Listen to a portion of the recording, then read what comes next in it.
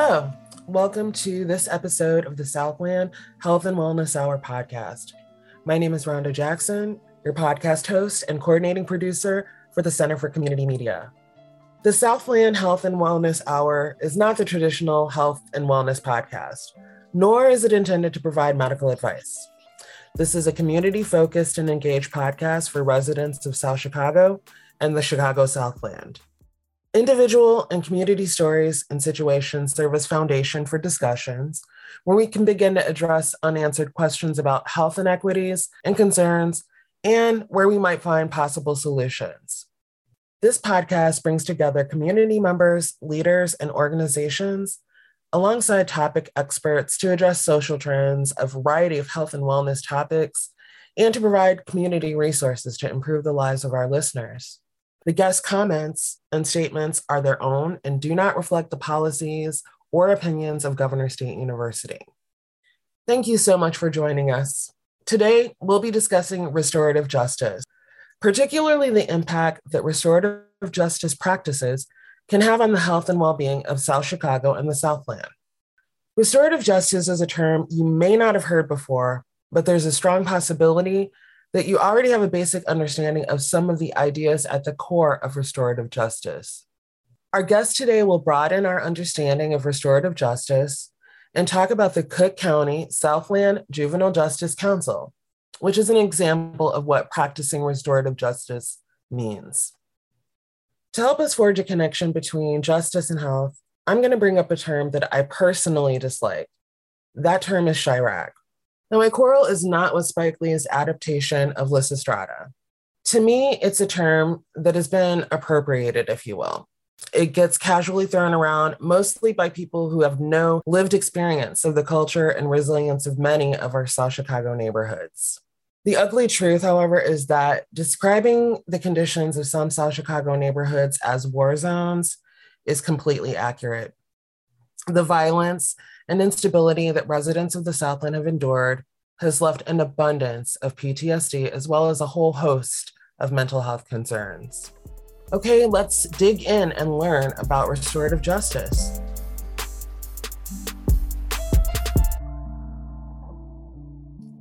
Our first guest is Jacqueline Davis, the Executive Director of the Cook County Southland Juvenile Justice Council.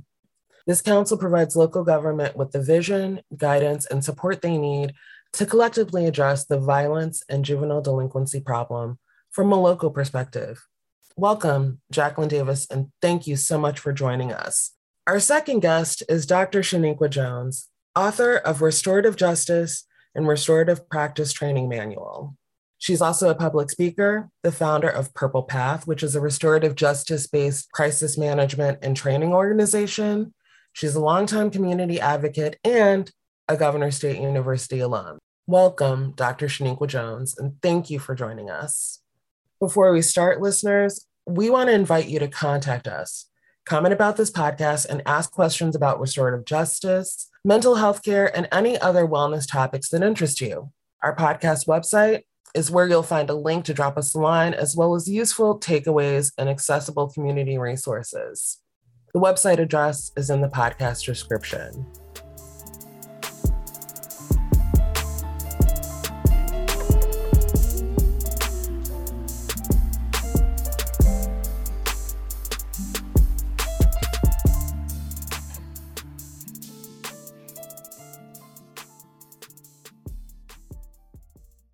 Those of us who are millennial age and older probably remember the first widespread mainstream example of restorative justice in practice.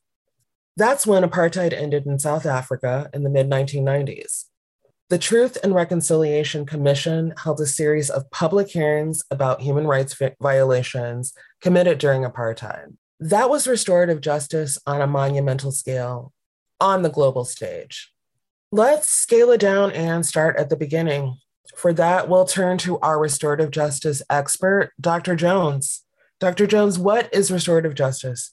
In its simplest form, it's a way of life. We all know that we've experienced some of the most heinous and egregious situations, even in the midst of the pandemic, but we are human and research has even shown that this is the highest level of sensitivity our world has experienced due to the uncertainty of COVID, due to racial, civil, social unrest, and things of that nature. And so in essence, when you think about restorative justice, it's saying that there is an issue, there is a problem, there is a misunderstanding.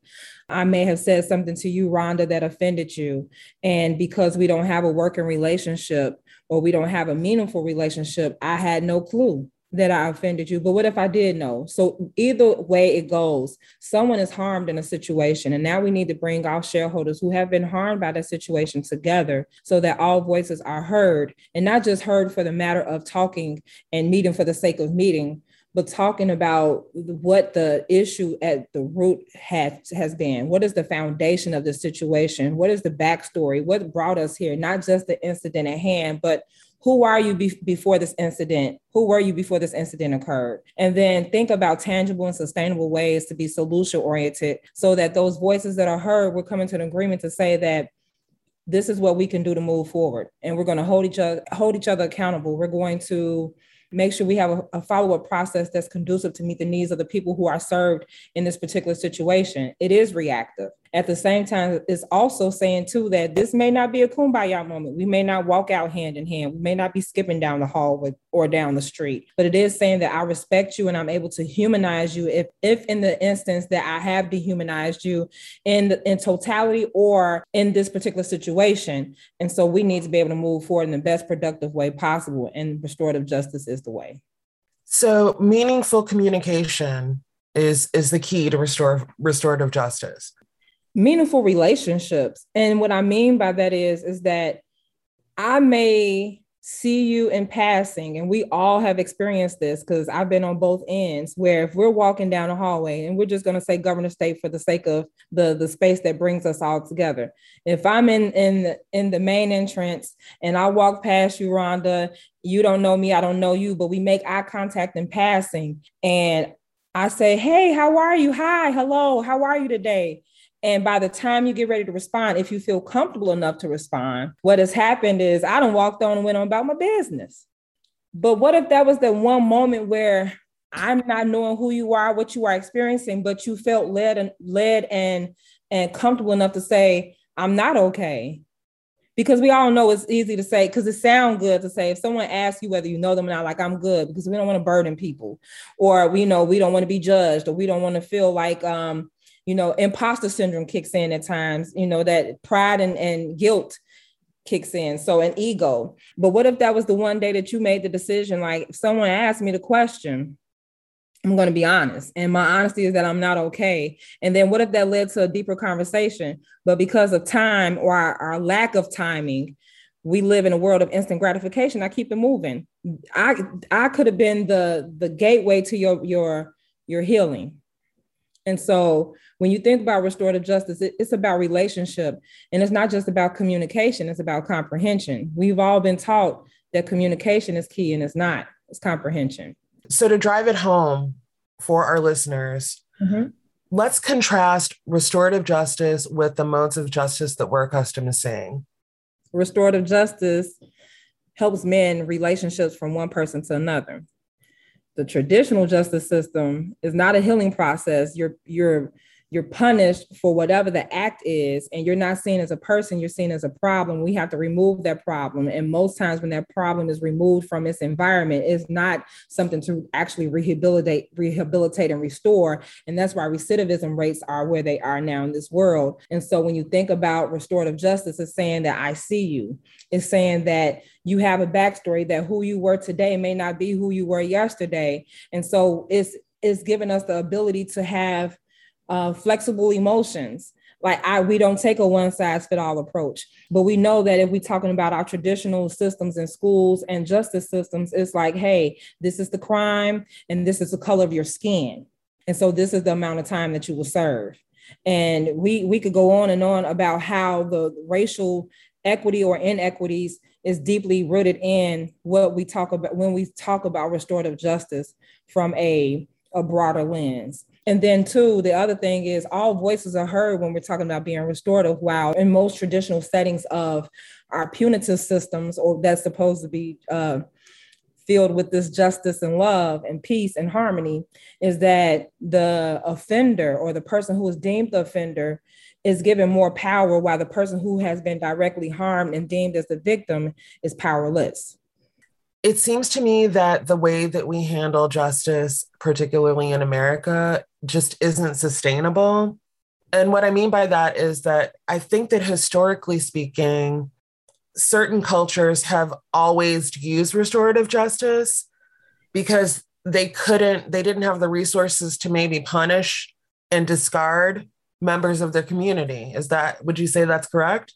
Not necessarily. What I would say is that prior to knowing that, prior to having judges and law enforcement agents or agencies or anybody that was deemed what we see now as in those authoritative roles who may not be connected to the environment or the community that has been harmed, what has happened when you think about the Maori people of New Zealand or in England, and when you think about the Truth and Reconciliation Act, even in the mid 90s that we'll probably talk about as well, is that it wasn't because these resources weren't made available. It was the fact that we don't need those resources because community takes care of community. The village take care of the village. And so there is no need to have someone who has no idea of our backstory, have no idea about our culture and our climate to come in and make decisions on our behalf when we have the ability, we have the strength, and we have the fortitude to make decisions ourselves. Thank you. Okay, so now we're going to move on to talking about restorative justice in practice. So, Ms. Davis, will you tell us about the mission of the SJJC? Sure. The Cook County Southland Juvenile Justice Council is essentially a clearinghouse of resources for youth and families that live in the 4 townships of Bremen, Bloom, Rich, and Thornton. And what we strive to do and what our charge and mission is to essentially reduce violence prevention and reduction, as well as juvenile delinquency within those 4 townships by providing violence prevention services. So we work hand in hand in tandem with the likes of Dr. Jones as it relates to restorative practices. We have trainings, we have workshops. She has an entire curriculum, and we pride and strive ourselves on ensuring that appropriate individuals are thoroughly trained in those areas with regards to holistic practices, something that they can not only utilize within their professions or within the schools at home. One thing that I really admire about Dr. Jones is the fact that she lives and breathes restorative practices. And I think that that's something that's essential, and that's why it's the cornerstone and the heartbeat of what the council does. Can you speak more specifically about how you're accomplishing this mission? Yes. And so at this point in time, we have been granted a grant from the Illinois Criminal Justice Information Authority. It's for violence prevention and reduction. And so we're taking a 3-pronged approach as it relates to providing services to the region that we serve. One of those practices would be obviously restorative practices. Dr. Jones is providing workshops free to anyone that is interested in learning more about restorative practices. We've been granted this opportunity until June 30th of 2022. In addition to that, we also recognize the fact that there is a mental health pandemic occurring from the pandemic. And so we want to provide resources to youth and their families, regardless of their ability to pay, to have access to mental wellness. We've partnered with Midwest Family and Community Resources to do that. It can be individual, it can be family, it could be group counseling. It could be in-person, hybrid, or virtual. I'm sorry, what I should have said was in-person, virtual, or hybrid. And so we just want to make sure that we can provide services to individuals regardless of their ability to be able to get transportation, be in the comfort of their own home, and the like. And the third approach is that we are trying our best to combat chronic absenteeism and truancy. A lot of people do not recognize that over 5,000 youth within the Southland region are truant or chronically absent. And the 4 townships that we cover, about 3,500 to 3,800 youth live in the 4 pockets that we provide services for. And so we're trying our best to provide services to schools, to faith-based organizations, to households as it relates to access to resources and to utilize these resources to make sure that they're able to thrive, not just survive, but to thrive and have access to thriving resources to be able to address the gaps and the voids that they're dealing with. So your approach is pretty comprehensive then. And it's hands-on as well. And I pride myself with regards to having just a great team. Relativity Resources, Shelia Friday is the CEO. They do our data collections and our evaluations. Again, Dr. Jones provides our restorative practices. We're in partnership with South Cook Intermediate Service Center, where Garrett Podgorski is assisting various school districts with reducing their chronic absenteeism and truancy rates. And so, we're just slowly but surely having a trajectory, if you will, with regards to success. This is the second year that we've been awarded these funds, and we want to pour them into the community as much as possible. That's outstanding. I never miss an opportunity to use the old saying, it takes a village, and it looks like that's what's happening within the SJJC. Thank you. Yes, we meet quarterly, and we have various sectors that are a part of our council. At this point in time, we have about 172 members, and it's our members range from law enforcement to faith-based to community. We have a thriving youth advisory committee, which is right now comprised of youth from the Student Board of Education for Thornton Township High School District 205. They're the only functioning student board of education that I know of in the state of Illinois. They just had a very successful college panel last week where over 175 youth and families attended, and over 9 colleges were there. So we are definitely pouring into the community. We're doing our best to try to allow everything that we do to filter into the feeder schools, because we feel the younger youth are with regards to training them and teaching them about restorative practices, the better. Jacqueline is the backbone that brings us and holds us all together. We all know we need a solid foundation. And if you ever needed to understand or see a living witness of what a accountability partner looks like, not just talking about when you do the greatest things ever, but saying like, hey, what's going on with you today? That's what restorative justice is to know like, Doc, you was 2 minutes late. That's not like you. This is what I got going on. And say like, hey, well, what can I do to assist so this doesn't happen again? Or what can I do to make sure that you're operating at your best on a day-to-day on a day-to-day basis. So I just want to say kudos to Jacqueline for all the work that she does behind the scenes. She's usually the person that does not want to talk. She's the person that gets things done. So I'm just thankful to share a platform with her.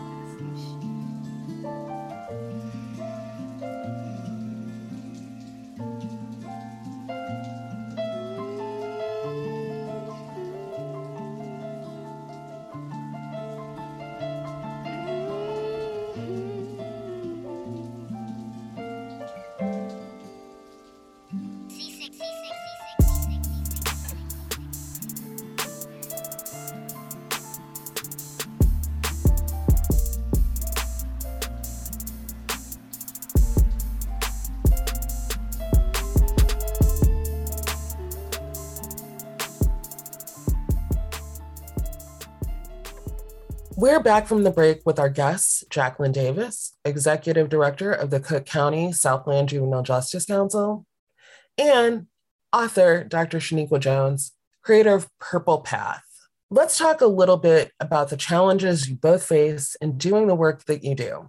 Earlier, I mentioned the Truth and Reconciliation Committee. I remember feeling very concerned at the time, and maybe even angry, that the human rights violations of apartheid weren't being addressed in military tribunals like those held in Nuremberg, Germany after World War II. I was very concerned that people who perpetrated violence would not receive punishment. Ms. Davis, can you tell us about the experiences that these juveniles face when they're being processed at the Markham Courthouse? Unfortunately, I can't. I pride myself on being transparent and having a high level of integrity. Unfortunately, at this time, we are not currently working with the juvenile judge at Markham. We would love to. We've tried to, and instead of allowing that relationship that we don't have to hinder us from being able to move forward with our mission, vision, and our charge, we just work around her. And so that's why we not only work with justice-involved youth, but we do work with youth that are at risk in totality. We do have a great relationship with probation. They're definitely also a very supportive member of the council with regards to utilizing resources and providing us data and information. But as it relates to the experiences that juveniles have had, I don't want to speculate or verbalize anything that has been hearsay. So I really can't speak to that. Oh, certainly. While there might be a gap in knowledge, do you have any experience with the impact of what happens after the juveniles go through the process? Definitely. And we do work with them as it relates to their school, returning to school. Various school districts, often do have alternative schools, but some don't. And so there's that whole situation with regards to if it was a situation that happened in the community that spilled over into the school or it happened at school. Nevertheless, you have that whole victim impact. And so those are different things that Dr. Jones and I have worked with various schools to assist with, the offender and the victim having to be, in the hallway together and the like. So it's all about doing our best to be restorative. Some things, we can work out, and some it's just not going to happen. And anytime we take on an opportunity to provide those services, we walk into that space with realistic expectations. And so, the impact is essentially just trying our best to repair the harm that was done. And all of that comes about communication. And, communication comes with having to revisit traumatic situations. And so it's all about how we handle that. And one thing I can definitely that the council is so appreciative of is how thorough is the word I'll use. Dr. Jones is with regards to doing her procedure as it relates to trying to get to the bottom of situations and coming to a happy medium, if you will. There are often times where she's able to hold space with individuals that are able to walk away in a better state. And there are situations where, she can't, but we don't give up. And so with that impact, we're showing that we're going to keep coming and we're going to keep showing up and we're going to keep trying to assist as much as possible and learn from all of those experiences, regardless if they work out or if they don't. And so the impact is also as it relates to ensuring that all the work that we put into youth, that we try our best to loop that into their environment, because we can work with youth all day long, but if they're going home to a punitive environment, I don't want to say that our work is moot, but essentially it is. And so we do our best to be able to not necessarily get into people's business. We just want to know, is there anything that we can do to help? Do you need help with paying your light bill? Do you need access to food? Do you all need mental wellness services? And we always want to utilize verbiage that's not punitive, that's holistic, that's restorative. So, we know that mental health, that term in itself carries a stigma. So we say mental wellness.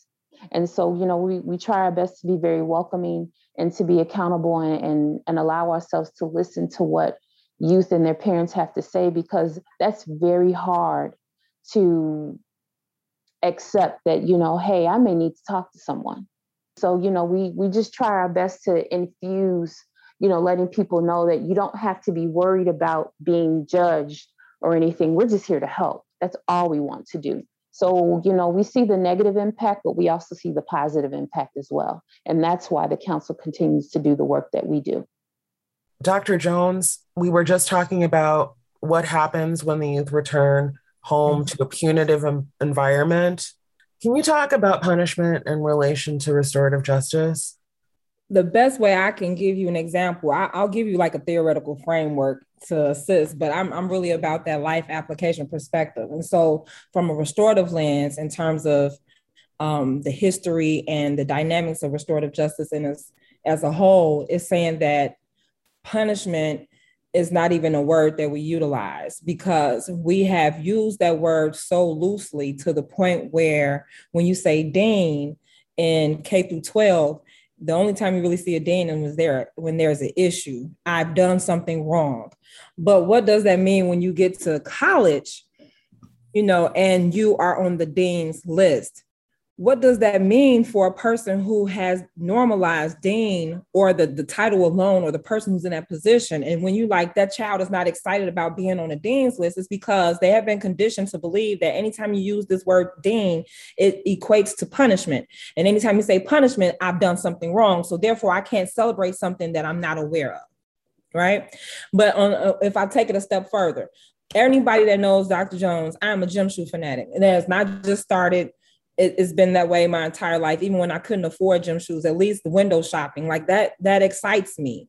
But what I'm trying to say here is this: when you think about the word punishment alone as it relates to restorative justice, sometimes we use punishment and accountability interchangeably. Accountability does not mean I have to have the most heinous consequence that's not even conducive to the action that brought me here, or the infraction that brought me here in the first place. It's saying that if you was to call Mrs. Anderson, which is my mom, and shout out to my mom with everything that's happening, that's a whole nother discussion. But if my dean in high school was to call my mom because I did something I had no business doing, whether I knew it or not, the best thing someone can do to get me to act right is say, Shaniqua, no gym shoes for 2 months. I will get my act together immediately. That's where that empowerment comes from. Because a lot of times what happens is the disciplinary infraction does not meet the needs of, what are the competencies that are going to allow this child or this adult or this individual to understand the impact. Because I learned recently that we use the term impact as if it's something positive. But if you look at the origin of the word impact, it really comes from a place of negativity and a force to be reckoned with from a negative standpoint.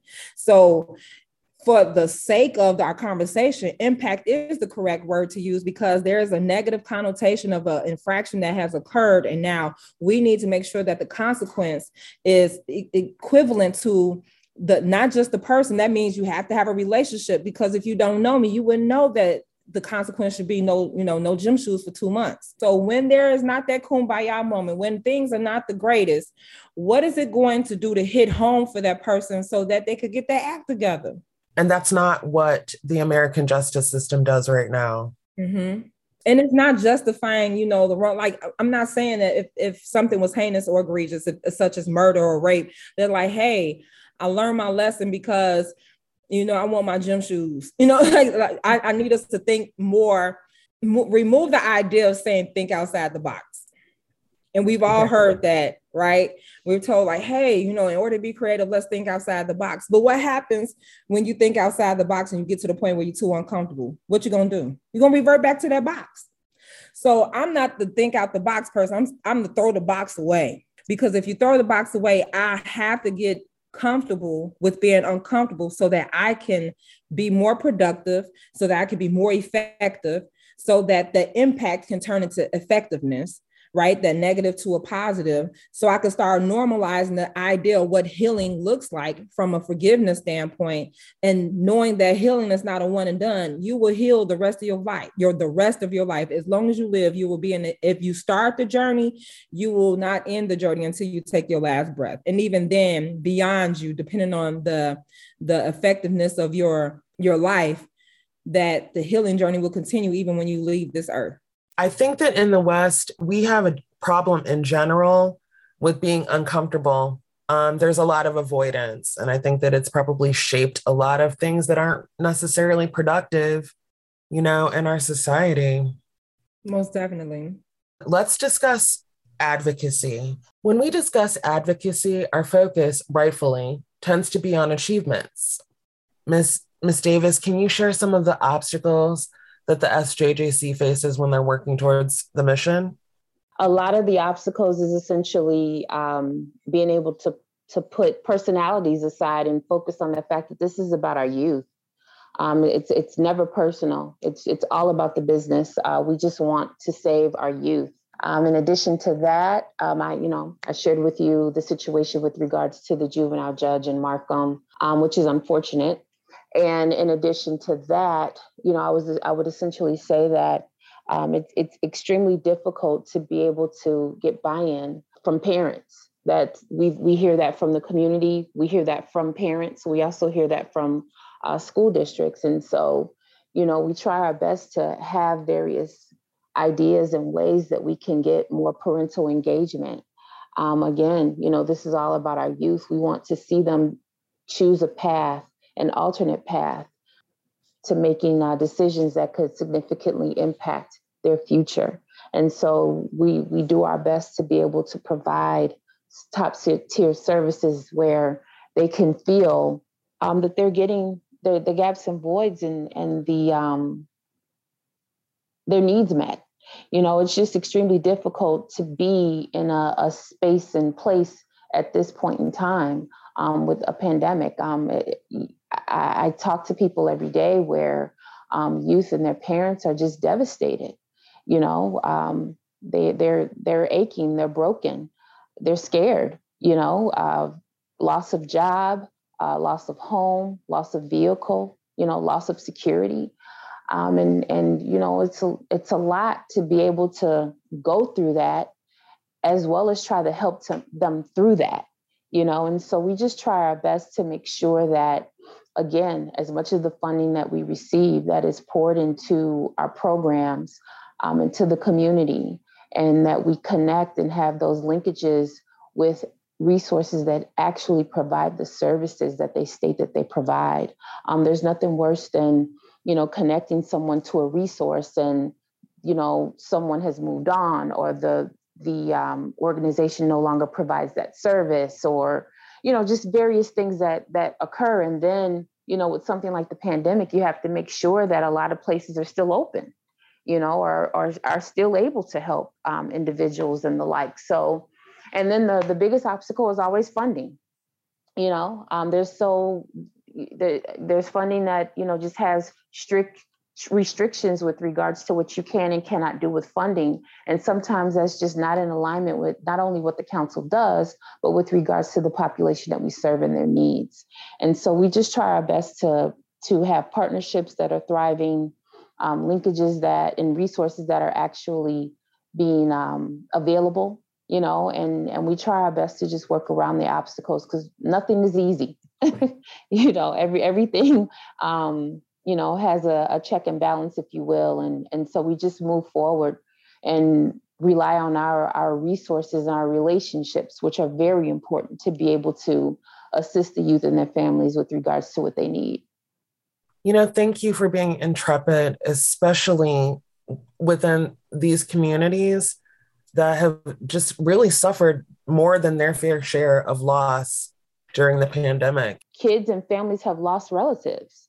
People have died, and then the holidays and Thanksgiving is one thing, but it's like, when Christmas comes around and the New Year comes around, there's always an uptick, in depression and suicide. And so those are other factors that we also have to provide, top tier services for. And that's why we really have this push as it relates to addressing mental wellness. We want people to utilize this opportunity. It's free, regardless of your ability to pay, regardless if you have coverage or co-payments. We're not looking for any of that. We just want to be able to have people get the help and the services that they need. Most definitely. And Dr. Jones, I know that you're hands-on with facilitating. Can you describe that in a little bit more detail, and maybe talk about the pushback that you experience? Anytime when you have a way of living that's dysfunctional and you're not aware that it's dysfunctional, and you are in a leadership role, that is going to be an issue. When you think about wanting to implement restorative justice, it starts with everyone. It cannot be done in silos. And so one of the things that we really have to hone in on is that the main obstacle, when you think of from an organizational standpoint, it starts with HR. Are the people that are set to serve and to be served, do they feel safe? do they feel brave that if a situation occurs that's disheartening, that will jeopardize the longevity of this organization, and I don't have the ability to come speak to you, then what we have seen, and even prior to the pandemic, but the pandemic has really shed a light, a bright, I don't know what the brightest light in this world could be called, but whatever that brightest light is, it has shined the light on all of the inaccuracies that we are facing from an individual perspective all the way to a global perspective, right? How is it that in Harvey, I'm using Harvey because I'm born and raised in Harvey, so I'm always going to throw Harvey out there, but how is it that we could live in Harvey, Illinois, which is zip code 60426, and do not have the resources that our children need that they should have already had prior to a pandemic? How is it that when we think about what this global pandemic has done is that you don't get the proper services, the proper resources, you're just now getting laptops, while if I go 20 miles south, the day you register for school is the day you get the most upgraded, most current iPad. They know the difference between online learning, the various forms of online learning, whether it's hybrid, virtual, in-person, blended, all these different forms of learning. And so what happens is that majority of the time, our children of color are at a disadvantage, because when it's time to go on to higher education, if that is a decision, that even if that's some language that's even introduced to you, you get to a college environment ill prepared because you've been able to get a high school diploma, but do you have the soft skills? Do you have the tangible skills? Do you know the climate and culture in which you are now a part of? Do you understand the language? Do you know the ins and outs? Do you know that you can go to the admissions office without raising your hand? Do you know who the registrar is? These are key people you need to know. Do you know where your library is located? Do you know that you have a punch card for your breakfast and your lunch? Do you know all these things? So are we really preparing our children from birth till graduation and beyond so that they could be their most productive selves, right?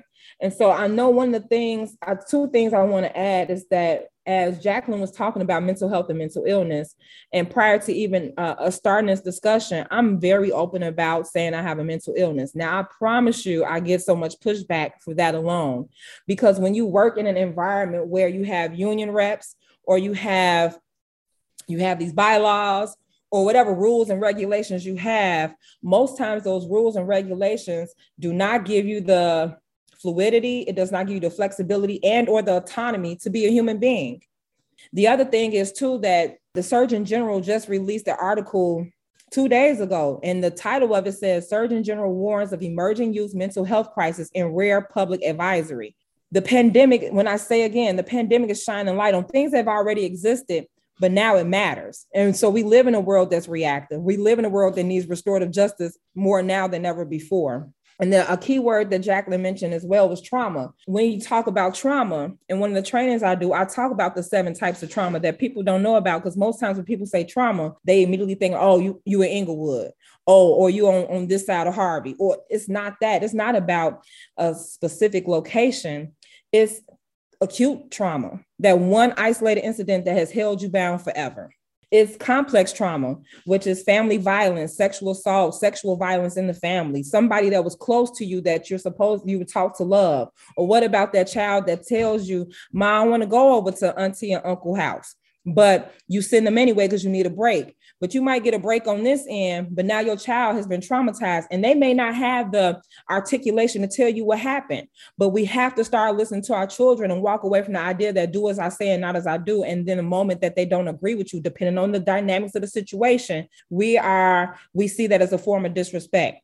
And so then you got developmental trauma, which is like issues with childcare systems. You have historical trauma, slavery, genocide. You have intergenerational trauma. I'm traumatized, and because I didn't go through the healing journey, which is what we're seeing more now than ever before, when you say you don't get parent or guardian cooperation, is because they have unhealed things that has prevented them from even being able to, how can I help someone heal if I don't know that I even need to be healed? I think I'm perfectly fine.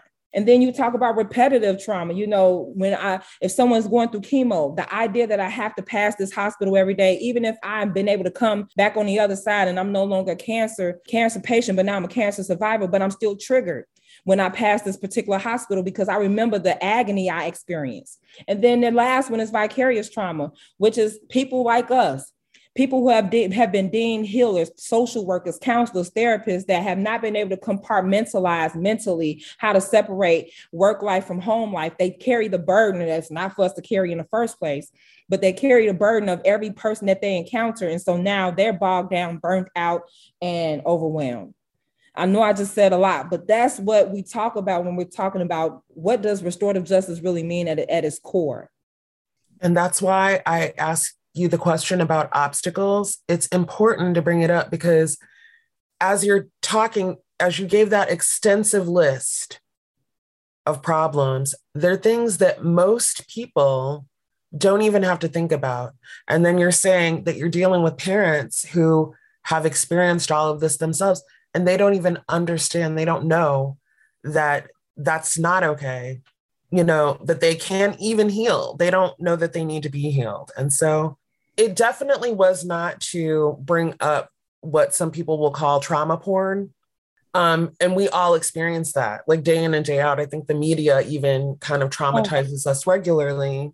But yes, this was important to go through step by step through the obstacles. The power of storytelling is so magnificent that when you have the ability to share your story and share it confidently, and I'm not saying share every part of your story, but that comes with tactfulness and discernment.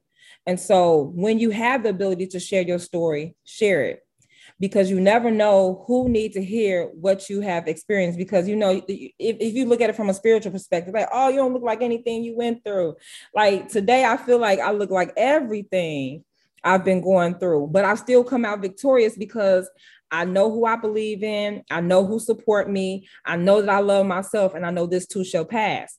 And at the same time, when you have the ability to share your story, the power that encompasses sharing your story allows parents or anyone that has been on the other side, like, I don't believe in RJ, but if you continue to be authentic, if you continue to be transparent, if you continue to be approachable, and not just approachable, but accessible with healthy boundaries, the breaking point is going to happen. It may not be a one time and it's like we about to have this aha moment, but you got to keep going. And that's one of the things that Jacqueline spoke about earlier, that all moments are not the best moments. All success stories aren't success stories, right? But we have to keep moving forward in the most productive way possible. We want to invite you to contact us, comment about this podcast, and ask questions about restorative justice. Drop us a line at communitymedia@govst.edu. Also, please visit the GSU podcast webpage where you'll find useful takeaways and accessible community resources. The address is in the podcast description. If you know someone who would benefit from the work being done by the SJJC, their resource guide includes a wide range of information and links. That address, as well as an address for Purple Path, will be on our podcast webpage. As we continue our discussion, let's talk about efficacy and good news. Now that we've talked about the bad, let's talk about the positive impact that the SJJC, the grant that you guys have got, is helping to fulfill the mission of reducing the number of juveniles that flow through the Markham Courthouse. Ms. Davis, can you speak about that?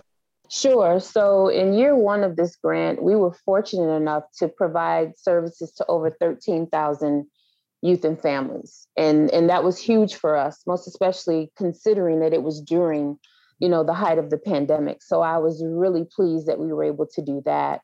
In addition to that, we had earmarked for Dr. Jones to provide restorative training practices and curriculum to 2,000 people. She did it to almost 2,700. She provided those services, which is phenomenal, fantastic.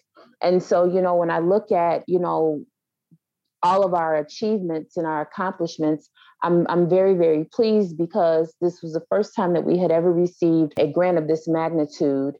And we really, I don't want to say we were necessarily building the plane as we were flying it, but that's essentially what we were doing because we wanted to make sure that we had the appropriate subgrantees, if you will, to be able to utilize the resources and the funding. And so, we helped some school districts implement reset rooms. Again, Dr. Jones provided her services. Relativity Resources, they did evaluations and collected the data from beginning to end, which is how we were able to have such a wonderful artifact that illustrated how much we actually did, what our actual impact was. And in addition to that, we just want to continue to ensure that people are aware of what exactly we do. Our council is a unique council. We're known as an unorthodox council. And so when I say that, that means that we provide direct services. Most councils do not, that I'm aware of. Ourselves on making sure that we are able to keep that door open with regards to being an unorthodox council due to where we are housed, due to the fact that we are the only juvenile justice council for Cook County. With that, we always want to make sure that we're working in tandem with entities that want to partner and that are also, they mirror, what our charge and what our mission and vision are as well. And so with that, we always want to make sure that we do everything with integrity. There's accountability and we're as transparent as possible. And so with that, again, everything that we do is through a holistic lens. We have a very supportive executive committee. The board is top tier with regards to their expertise and their talents. And so we want to continue to be able to strive and do more. If we can help 15,000 people for year 2, we would love to do that. Even though we know that areas that we want to focus on, are not areas that most would want to tackle. That's why we want to tackle them, because we know it's needed. We know a lot of people are shying away from it. A lot of entities are shying away from it. We want to go towards it, because if you keep shying away from it, it's going to get larger. And so one of the things that we're finding is that chronic absenteeism and truancy, right now, what a lot of districts have in place is just not working. It's something that we don't want to allow to continue to be punitive. We just want to come in and have resolution with regards to how we can combat it. A lot of times people don't recognize that if a youth is late to school every day, more than likely there's a significant reason. It could be that they have to get younger siblings to school. It could be a variety of things. And so when I make an example like that, instead of counting that youth as late every day, is there a way that their schedule can be modified, to where like their first period class could be study hall, which won't impact them being able to have a school day, that's not impacted by having to go to the dean or to be reminded that you're late for school again. And so those are the kind of the touches that we want to be able to tap into to allow youth to want to go to school, to continue to go to school, to look forward to going to school, And so eventually we would like to morph into workforce development and mentoring. But right now, the 3 prongs that we're focusing on, chronic absenteeism and truancy, restorative practices, and mental wellness, we feel that those are definitely subjects that we have to keep at the forefront of whatever we do. And that's the takeaway, right? That wellness is the key, and relationships. Yes. Most definitely. Is there any one takeaway that you want listeners to understand about the work that you're doing? The one takeaway that I would like for the listeners to walk away with is that we're here. We're here. Just call, email. The office number is 708-441-2515. And my email address is jdavis@S as in Sam, J as in Jack, J as in Jill, council, council.org. We're here. Utilize us. Allow us to provide you the services that you all need. And those details will be repeated on our podcast webpage. And that address is in the description. Ms. Davis, thank you so much for taking the time to talk to us today. Thank you. And I'd like to also thank Dr. Shaniqua Jones. Definitely. Thanks for listening to our second episode of Season 2 of the Southland Health and Wellness Hour podcast. I want to thank Jacqueline Davis and Dr. Shaniqua Jones for joining us. We'll be back in 2022 to have more community-driven conversations about health and wellness. Listeners, we want to hear from you. If you've been influenced by our podcast, please go to our site and send us an email. The link is available in the podcast description. This podcast is sponsored by the College of Arts and Sciences in partnership with the College of Health and Human Services at Governor State University. I'm Rhonda Jackson, and I've been your host and coordinating producer today. Our executive producer is Deborah James. Our senior consulting journalist is Randall Wiseman. Our music is by Charles DeMazer, who is professionally known as Seasick. Special thanks to Digital Learning and Media Design for sponsoring the following production expertise. Our director today is Uriah Berryhill. Our editor is Tyann Simmons, and graphics are by Amanda Martinez.